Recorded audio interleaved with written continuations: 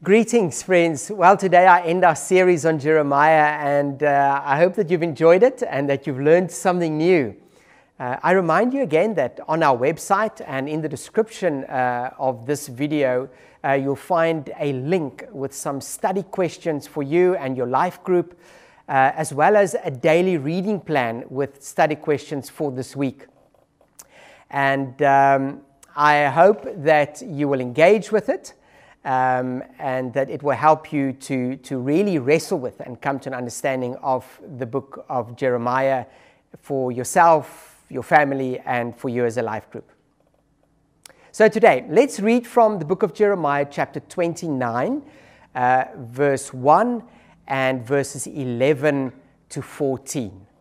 These are the words of the letter that the prophet Jeremiah sent from Jerusalem to the remaining elders among the exiles, and to the priests, the prophets, and all the people whom Nebuchadnezzar had taken into exile from Jerusalem to Babylon.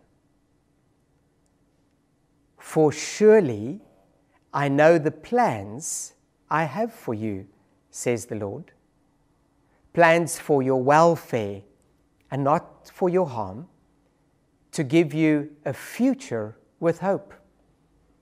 Then when you call upon me and come and pray to me, I will hear you. When you search for me, you will find me. If you seek me with all of your heart, I will let you find me, says the Lord. And I will restore your fortunes and gather you from all the nations and all the places where I have driven you. Amen. Now, friends, as we've said over the last 3 or so weeks, Jeremiah is not an easy book to read or to make sense of if you don't understand the geography and the history of that time. And that is precisely why I have taken time each week to teach you some of the history of that time, so that we can better understand the life and the message of Jeremiah and the message for us today. And so I hope that that has been helpful and meaningful for you. Now, as we come to the end of the series, I hope you've been able to discover, or that you've discerned, that there are in fact 4 major themes in the book of Jeremiah. Let me run through them very quickly. The first major theme has to do with sin. Prophets don't preach unless there is sin, right? People straying from God's path, and in this case, it had to do with people worshipping idols from the ancient Near East, worshipping false gods and adopting their values and turning away from God's law. The second major theme is this, is that if you continue on this path, judgment is coming. So judgment is a big theme in the book of Jeremiah. Sin and judgment. And Jeremiah saw how the city of Jerusalem will be destroyed one day by an empire from the north, the Babylonian Empire, and the people of Judah will then ultimately be taken captive, and he warned them of God's judgment. The third major theme is that of repentance and calling people back to God, to return back to their Creator, to Yahweh. So sin, judgment, and repentance. And the last major theme in this book is hope. It is a message of hope, and that is what our reading of today shows us. The message, the theme of hope. In fact, very specifically, hope for the hopeless, hope for people who had no right or any possibility of expecting that they would ever be restored to their land again. And yet the message of Jeremiah, God uses Jeremiah and promises that that is exactly what would happen. And he speaks a message of hope for those who are completely and utterly without hope. So today, week 4, theme 4, hope. Hope is our focus in this last sermon from Jeremiah. But before we get to that, how about a little quiz? why don't you get some pen and paper and let's see if you can remember some of the stuff that we learned over the last few weeks. Now remember, no cheating. And why don't you, just to make it interesting, make a little agreement with one another, the people that you're watching with, and say something like, whoever gets the most wrong has to clean up after lunch today, or cook lunch, or something interesting like that. Are you ready? Here's our little quiz. Get pen and paper, write it down. Question number 1. What were the names of the 2 idols worshipped by the Jews? And here is a picture, again, of some photos, just to remind you, and here's a clue. The one was the supposed god of thunder and lightning and storms, and the other was the goddess of fertility. Put your answer down. Question number 2, are you ready? What is the name of the empire that destroyed Judah? Clue, it's to the north and today is called Iraq. Write down your answer. No cheating, remember? Number 3, what year was Jerusalem destroyed? Clue, July the 18th, what year? Very important date to remember. It's a key date in all of Old Testament history. 4th and final question. What was the last king of Judah's name? Clue, he rebelled against this empire to the north and ended up being the last king of Judah. He is mentioned 45 times in the book of Jeremiah. Put the answer down. You ready for the answers? Mark them and see how well you did. So the names of the 2 idols, Baal and Asherah. The name of the empire in the north, Babylonian Empire, of course.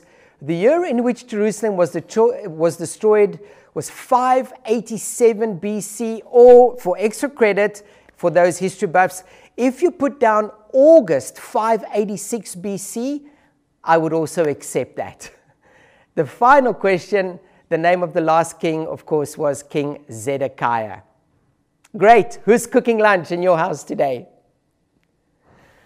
So, my friends, after 587 BC, when Jerusalem was now destroyed and the people taken into exile to Babylon, there was this period known as the exile, which lasted until around 539 BC, so about 50 or so years, until eventually the Persians conquered the Babylonians.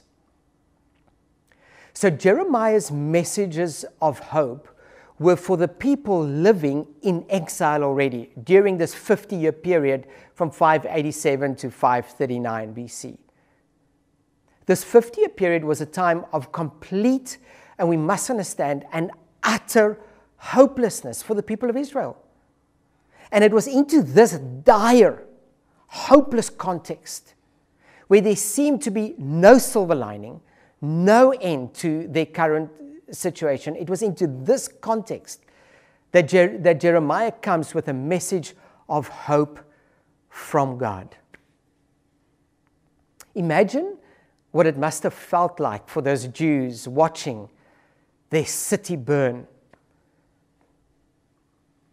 As we consider the context that we find ourselves in over in America right now. The anger and the injustice and the hopelessness. How can things ever be better again? How can there ever be healing and restoration in our land? Perhaps similar feelings or thoughts in the context of what we're seeing over in America. Not just with the coronavirus right throughout the world, but also the issues relating to this deep-seated virus of hatred, fear, and discrimination that lives in the heart of man. Perhaps we wonder, as those ancient Israelites must have wondered, will things ever change? Will there ever be restoration and healing in our time?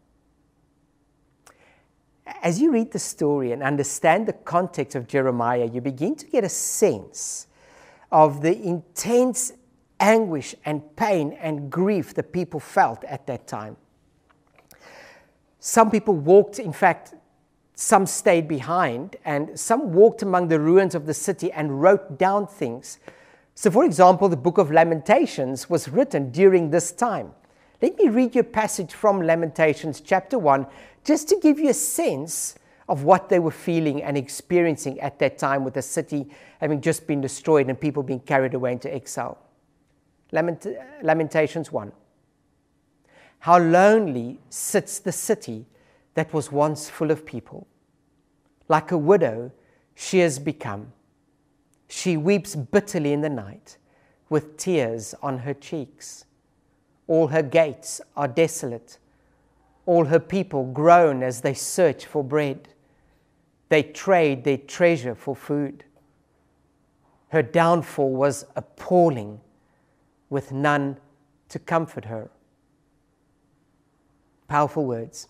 In fact, my friends, many of the Old Testament books were written during this time of the exile. 1 and 2 Kings, for example, Ezekiel, Lamentations, as I said. Some of the Psalms, Psalm 137, for example. Isaiah 40 to 45 were all written during this period of the exile. The story of Daniel, Shadrach, Meshach, and Abednego, all during this time. Now, this is all interesting, you might say. Paul, this is wonderful, all this ancient history that you have taught us, but why should I care? Why should we care, and what does it have to do with us today? My friends, the reason these stories of the exile are in the Bible is because the exile is repeated in every generation. It's in fact a timeless story of people who wander away from God and then they find themselves in exile. Or even those who do follow God, like Jeremiah, can also find themselves in exile as a result of the consequences of the actions of others. And there are times in our life, for every one of us, and times as communities and nations, where we feel like we are living in exile and there is no silver lining, there is no hope, the situation is utterly hopeless. I mean, just think about it. There was no hope for the Jews in Babylon. A small group of people among millions of people, part of this powerful empire. What hope could there possibly be for them? How could they ever go back to Jerusalem? How could there ever be healing and restoration for them? Humanly speaking, there was no chance, no hope. They could not raise an army and defeat the Babylonians. No hope. They had lost everything, and the situation seemingly will never change. Babylon is oh so powerful. And my friends, every one of us will experience exile at some point in our lives, living with despair and a sense of hopelessness about our current situation and our future. And we experience this hopelessness as individuals and as communities and collectively as nations. Coronavirus and all its consequences, racial discrimination and injustice in our world, economic injustice and poverty. Some of you are out of work and you're experiencing a sense of exile or displacement. You've been dumped and you're all too familiar with feelings of having been exiled. And after a while, you begin to think that there is no hope of things ever changing, ever getting better. And you feel like you are living a hopeless existence in exile. My friends, these books in the Bible were written for people who are going to walk in exile, i.e., you and me. The Bible is relevant. Read it. Someday, we will all walk in exile. And then we need these words of Jeremiah and others. If the exile was caused by someone else's sin, then you need the words of hope. And if the exile was caused by your own actions, well, then you need the words of repentance. The books of the Bible are relevant for us today and contain within them God's word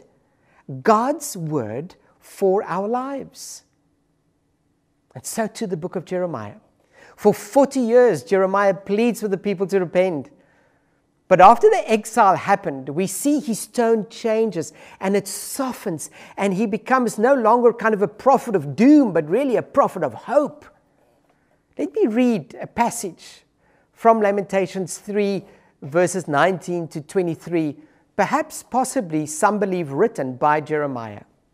The thought of my affliction and my homelessness, I mean, he had lost his home, everything, is wormwood and gall. My soul continually thinks of it and is bowed down with me. My friends, you know what it feels like to constantly be thinking about the stuff that worries you and the situation that you're in. This is what Jeremiah is writing about. But this I call to mind, and therefore I have hope. But this I call to mind, and therefore I have hope. The steadfast love of the Lord never ceases. His mercies never come to an end. They are new every morning. Great is your faithfulness. You might recognize these words from songs that we sing in church. So he makes this dramatic shift here from walking in the midst of the ruins of Jerusalem. He shifts his focus from this chaos to God. And this shift is not because his external circumstances have changed. No. It's a statement of faith. I believe even in the exile, even in the ruins of my life, and the ruins that I'm walking in right now, that God has not abandoned me. That He is the God of new beginnings. And He has made promises of my healing and restoration, and I will trust in Him. And I will not be afraid, because I know that His mercies are new every morning. I will trust in Him, and therefore I will have and live with hope. The only true source of hope is trusting God. Some turn away from God during times of exile. And after what I have been through, how can there be a God? If God loved me, then how could this happen? I cannot believe in Him possibly anymore. The thing is this, my friends, that when you turn away from God during the exile, then you have no more hope. Where will you turn now? If there isn't a God who has a plan for you, where else do you turn? Other people have this tendency that when they walk through difficult times, times of exile, to not give up, but instead to be drawn ever nearer, ever closer to God. This is what the prophet calls us to. Return, in fact, all prophets actually, return to God, for He is your only true source of help and hope. I encourage you to go and read Isaiah 40 to 55, chapters 40 to 55. All those chapters were written for those in exile, and many of you already know some of those words in those chapters. In fact, Handel set the words to music in Handel's The Messiah. They contain powerful words of hope and comfort for all who live in exile and in conditions of hopelessness, living in a place of despair. Isaiah writes of how God's people will return to Jerusalem. I mean, what a crazy claim to make in the midst of this utter chaos and hopeless situation. There is no ways they can defeat the Babylonians. Yet Isaiah speaks of this hope. And in Jeremiah 29 to 33, chapters 29 to 33, we also see this message of hope breaking through. And this hope grows, and this hope cannot be stopped. These are chapters of relentless hope. Let me read chapter 29, verse 11 for you again. For surely I know the plans I have for you, plans for your welfare, not to harm you, to give you a future with hope. These words are part of a letter that he sent to those living in exile in Babylon. They thought that they were only going to be there for a short time. So Jeremiah writes to them, and this is an important thing to understand about hope. So Jeremiah writes to them, and he starts off by saying to them, listen, this is not going to be good news. Your prophets there are lying to you. You are going to be there for a long time. This is not going to end tomorrow. The exile is not going to end anytime soon. That was not happy news for the people. But that is how life is for us sometimes, isn't it? We want God to deliver us instantly now, for things to be changed right now. We pray today and we want the answer tomorrow. And yet when we look at Scripture, we rarely see God working in this way, where He fixes things right now when we expect Him to, in our time and in our way. I mean, the Israelites were in slavery in Egypt for 400 years, in the desert for 40, in exile for 60 or so years. So Jeremiah starts off by telling them, when he speaks about hope, that, hey, listen, this is your reality now. But the day will come when God will bring you back out of exile, the Lord says. Just as I told you that the exile is coming, and it did, I am now telling you that God will deliver you, that the exile will end, and God will bring you out of exile and back to Jerusalem. This message of hope sustained them when circumstances seemed dire. You see, my friends, because we cannot live without hope. The message of Jeremiah for us today is that whatever our struggles are as individuals, as communities, as nations, as we turn to God, He will give us a future with hope. Fear does not rule our lives because we know who holds history in His hands. I know that my story will end redemptively. With God, I have a future with hope.